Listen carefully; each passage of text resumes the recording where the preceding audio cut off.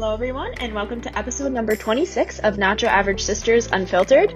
Can you believe it, folks? We made it through half of a year of Nacho Average Sisters podcast episodes. That's insane. And we're kicking off 2022 with a great episode on why diets don't work and how they contribute to eating disorders. So, without further ado, let's hop into this week's episode.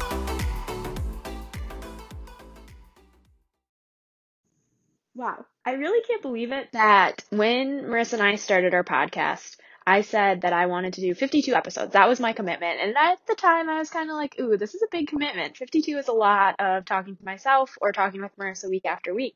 But now we're halfway there. Like 26 episodes is insane. And I'm so excited for the growth it's had in number of listeners from episode 1 to episode number 26.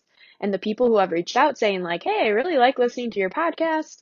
Or the people who have reached out and said, hey, it's a decent podcast. It's kind of all over the place. Not sure why you share about your life, but thanks for doing so, I guess. I don't know.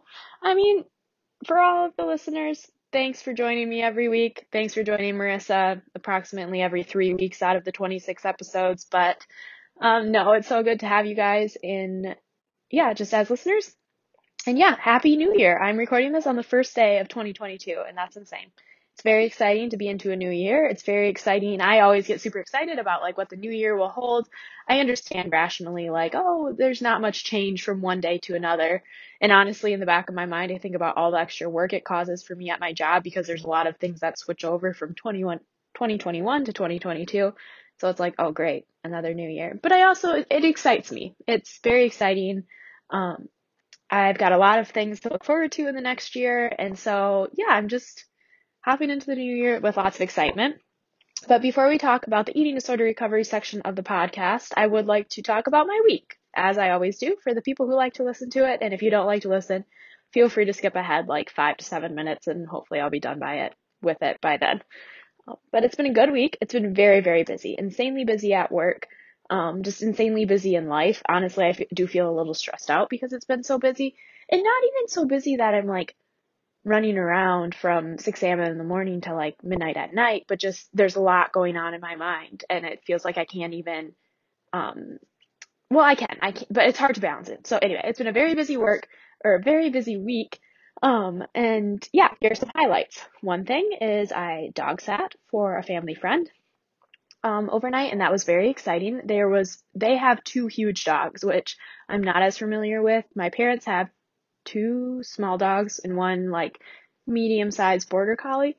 But the dogs this couple had were like very, very big dogs, and I was terrified they were going to run away. This couple lived on a farm, and I just like envisioned bad things of the dogs running off into the fields, but I'm very happy to report they did not run away. My first dog sitting experience went very well. Much prefer to like nannying or babysitting. I'm not a child person. And so it was very nice to be with animals, not humans. And so that was very fun this week.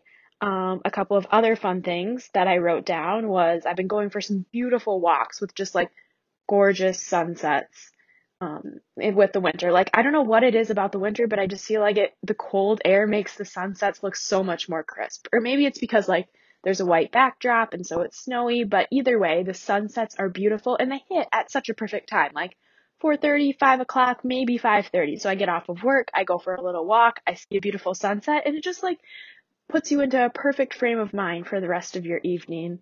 I don't know, it's very much been a highlight of my week. I'm saying this for my aunt, who I think listens to this podcast. Well, I know she listens to it, but I've been reciting Edgar Allan Poe poems, on her behalf, and actually not even on her behalf, but just to annoy my sister. I don't know. It's kind of a fun game. But Marissa and I like to joke that we have twin telepathy because I kid you not, folks, a lot of times we are thinking the same thing. Like if my mother says like, oh, what movie do you guys want to watch? 9 out of 10 times we'll say the same movie. Or if I don't know, it's hard to think of examples, but like we honestly do think on the same brain wavelength or whatever a lot of times. And anyway, so what I'll do to annoy her is I'll ask Marissa like, hey, what song am I thinking of right now? And see if she can guess it. And she honestly does guess it correctly. But this week I've changed it into, hey, what poet am I thinking of right now? Yeah, she has had no guesses at all. She's just like, oh my gosh, you're so annoying. And then shuts her door and like dismisses me or whatever. But because of that, I've been reciting Edgar Allan Poe for her. And yeah, it's been fun. I don't know. I don't even know, I guess, if Edgar Allan Poe is a poet now that I think about it, or if he'd be more classified as an author. But I think a poet. I'm not sure, but it's been very fun. And then finally, a few other fun things this week. Well, okay, this was not fun. It has been freezing. This morning it was like negative 30 degrees Fahrenheit wind chill outside.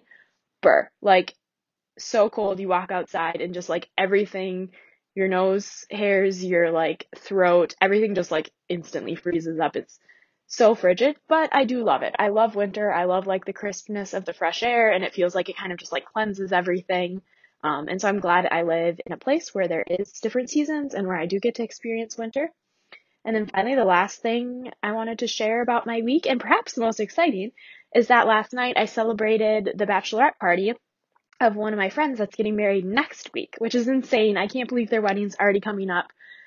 It's so a few podcast episodes, Adam joined me and we were in Bozeman hiking, and that was kind of my celebration with him for his like what I called his bachelor party, but it wasn't really because I'm not one of his groomsmen, but it was what I wanted to take him on to celebrate his wedding. And so now I was with the bride celebrating her wedding with all of the bridesmaids.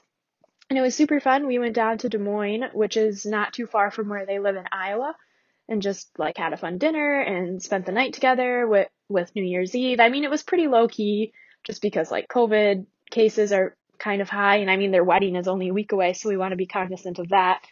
But I think the most fun part was my friend came back. So the groom of this like couple, or the groom to be, came back and just shared quite a few spirited thoughts with the rest of us at their house on Carhartt, country music singers, and Miss Pac-Man arcade games. And so that was just kind of a triple whammy of like, wow, was not expecting to hear that from him, but it was so much fun. I can't even explain how grateful I am for all their friendship.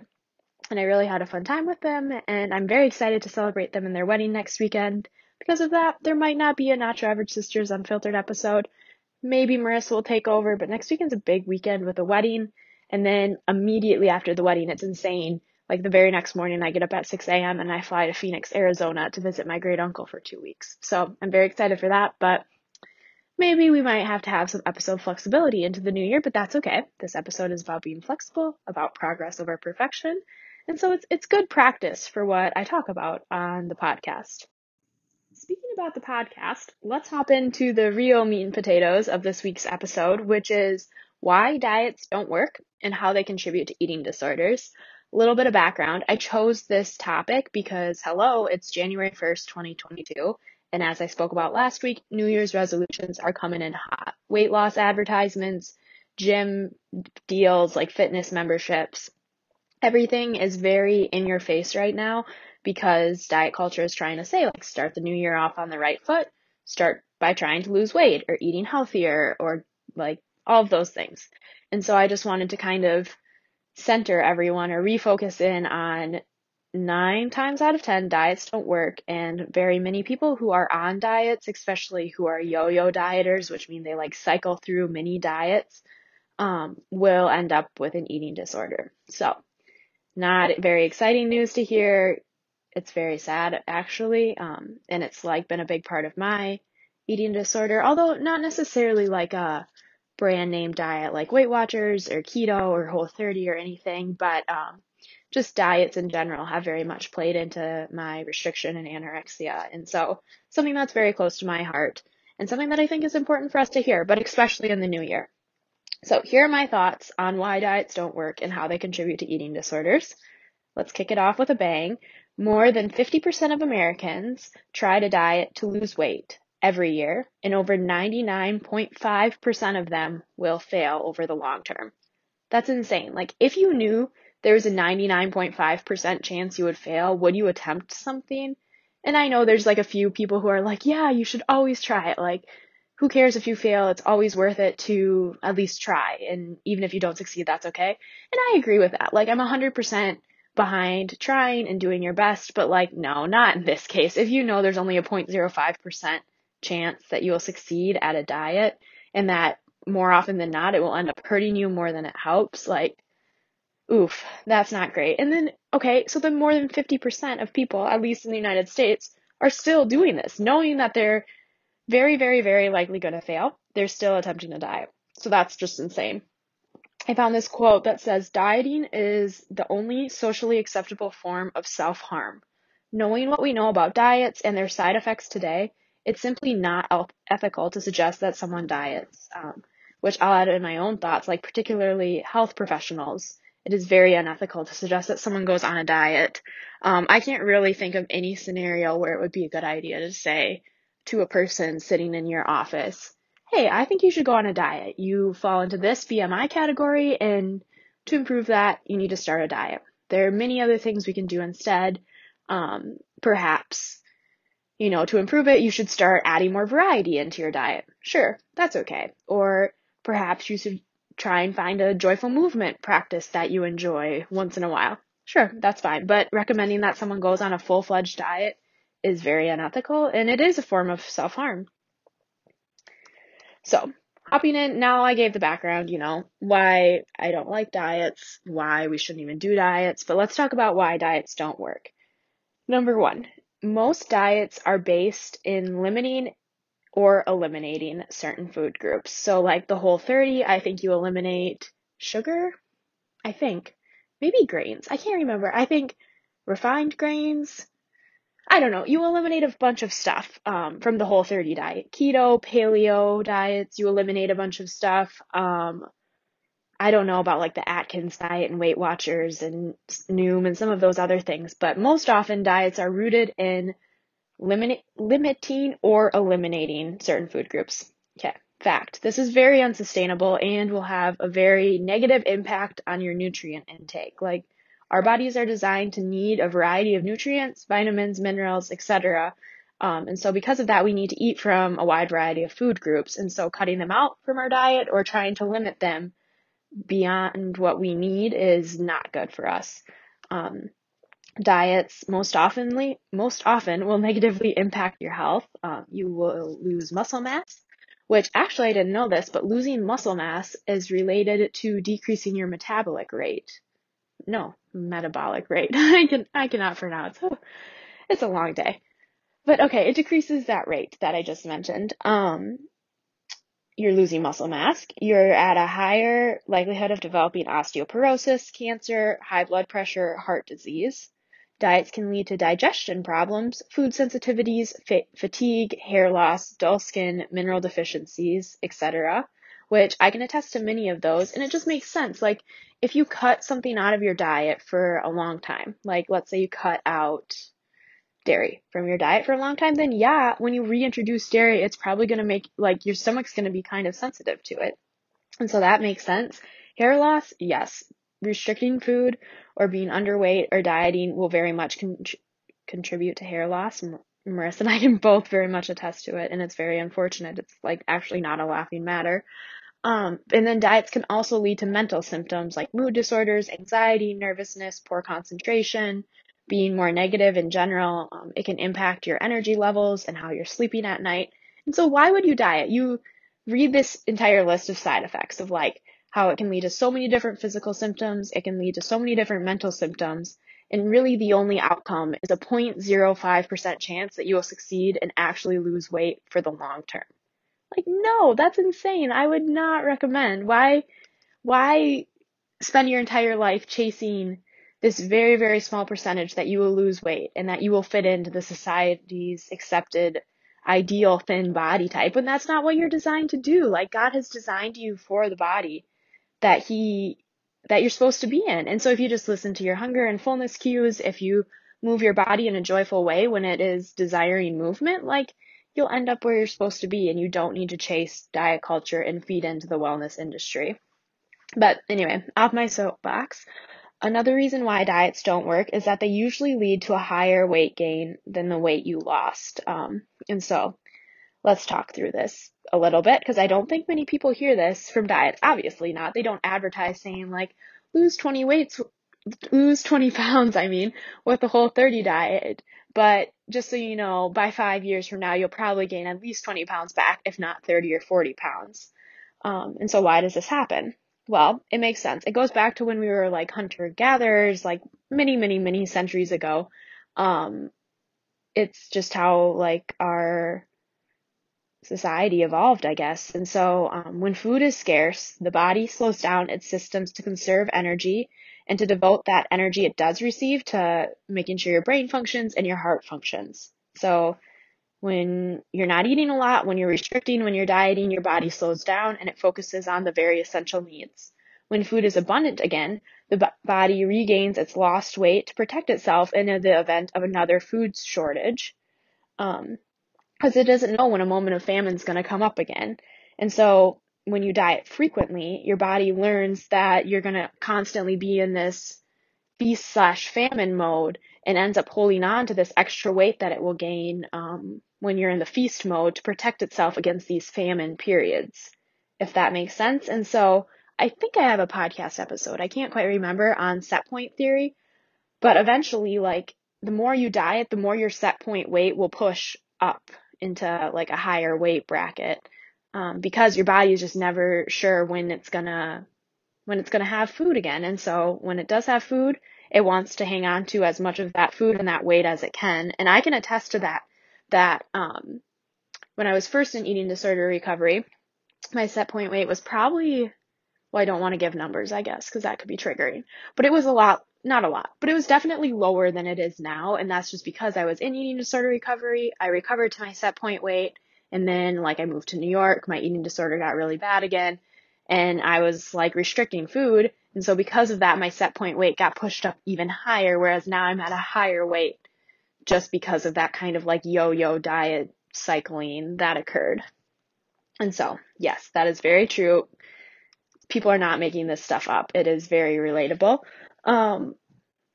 One quote I was reading when I was like looking into the studies on this and stuff said that most people would be better off not going on a diet at all.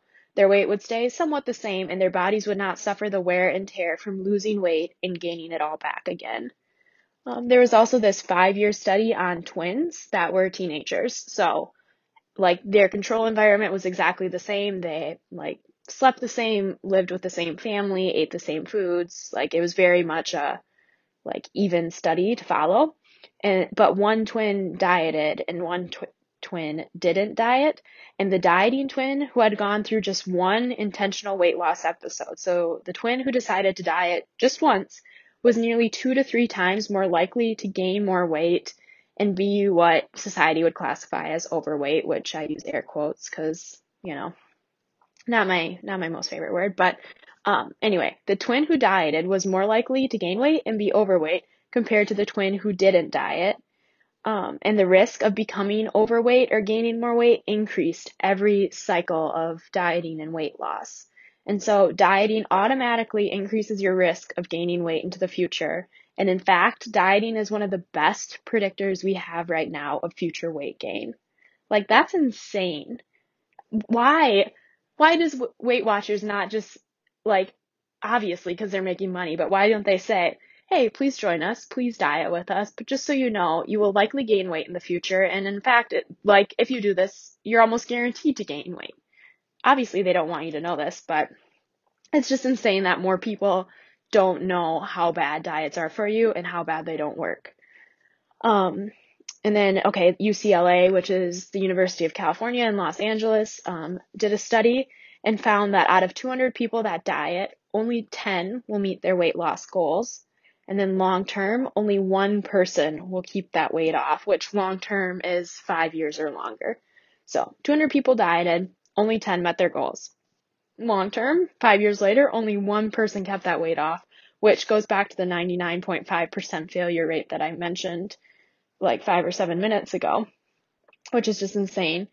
And then they analyzed every study that followed. So, sorry, backtrack. The same team of experts at UCLA analyzed every study that followed dieters over a 2 to 5 year period and found that none of the studies showed that diets produced any long-term success with weight loss or have health benefits.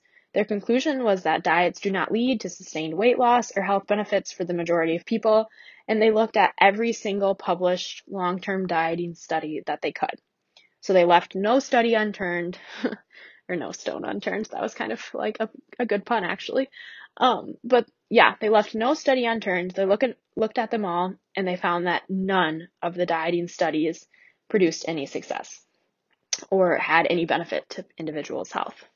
So that's insane. Like, going back over that all again, like, diets don't work because they contribute to physical and mental health symptoms negative. They end up causing you to gain more weight than you lose, and they have like no long-term success rate. There's barely any research that shows that you will be successful at a diet. And if there is research that shows it, I can guarantee you it was funded by one of the dieting companies. Okay, so obviously diets don't work. I just spent 12 minutes talking about why they don't work, but beyond not working, they also contribute to eating disorders, which is very sad and hits very close to home for Marissa and I.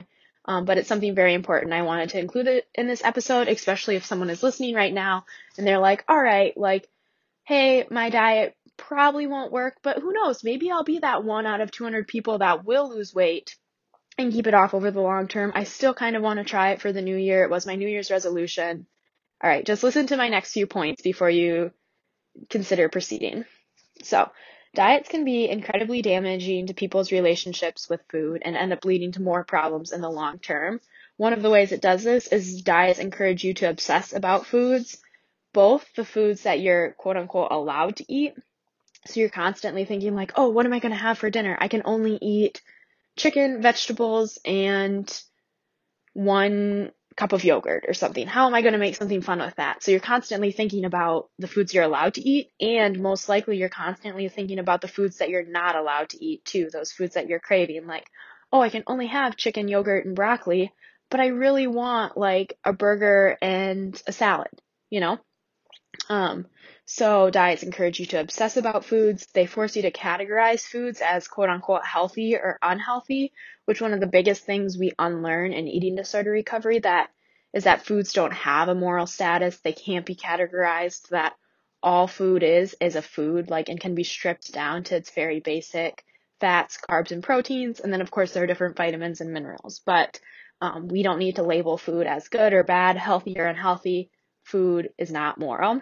But diets make you think that food is moral. Diets can cause you to feel guilty, shameful, or stressed when you eat certain foods, especially those foods that are called quote unquote unhealthy, or when you're not following your diet plan. It just leads to a lot of unnecessary like emotions that you don't need in your life. Which goes into my next point. It's such a bummer because diets take away the enjoyment from meal times and foods.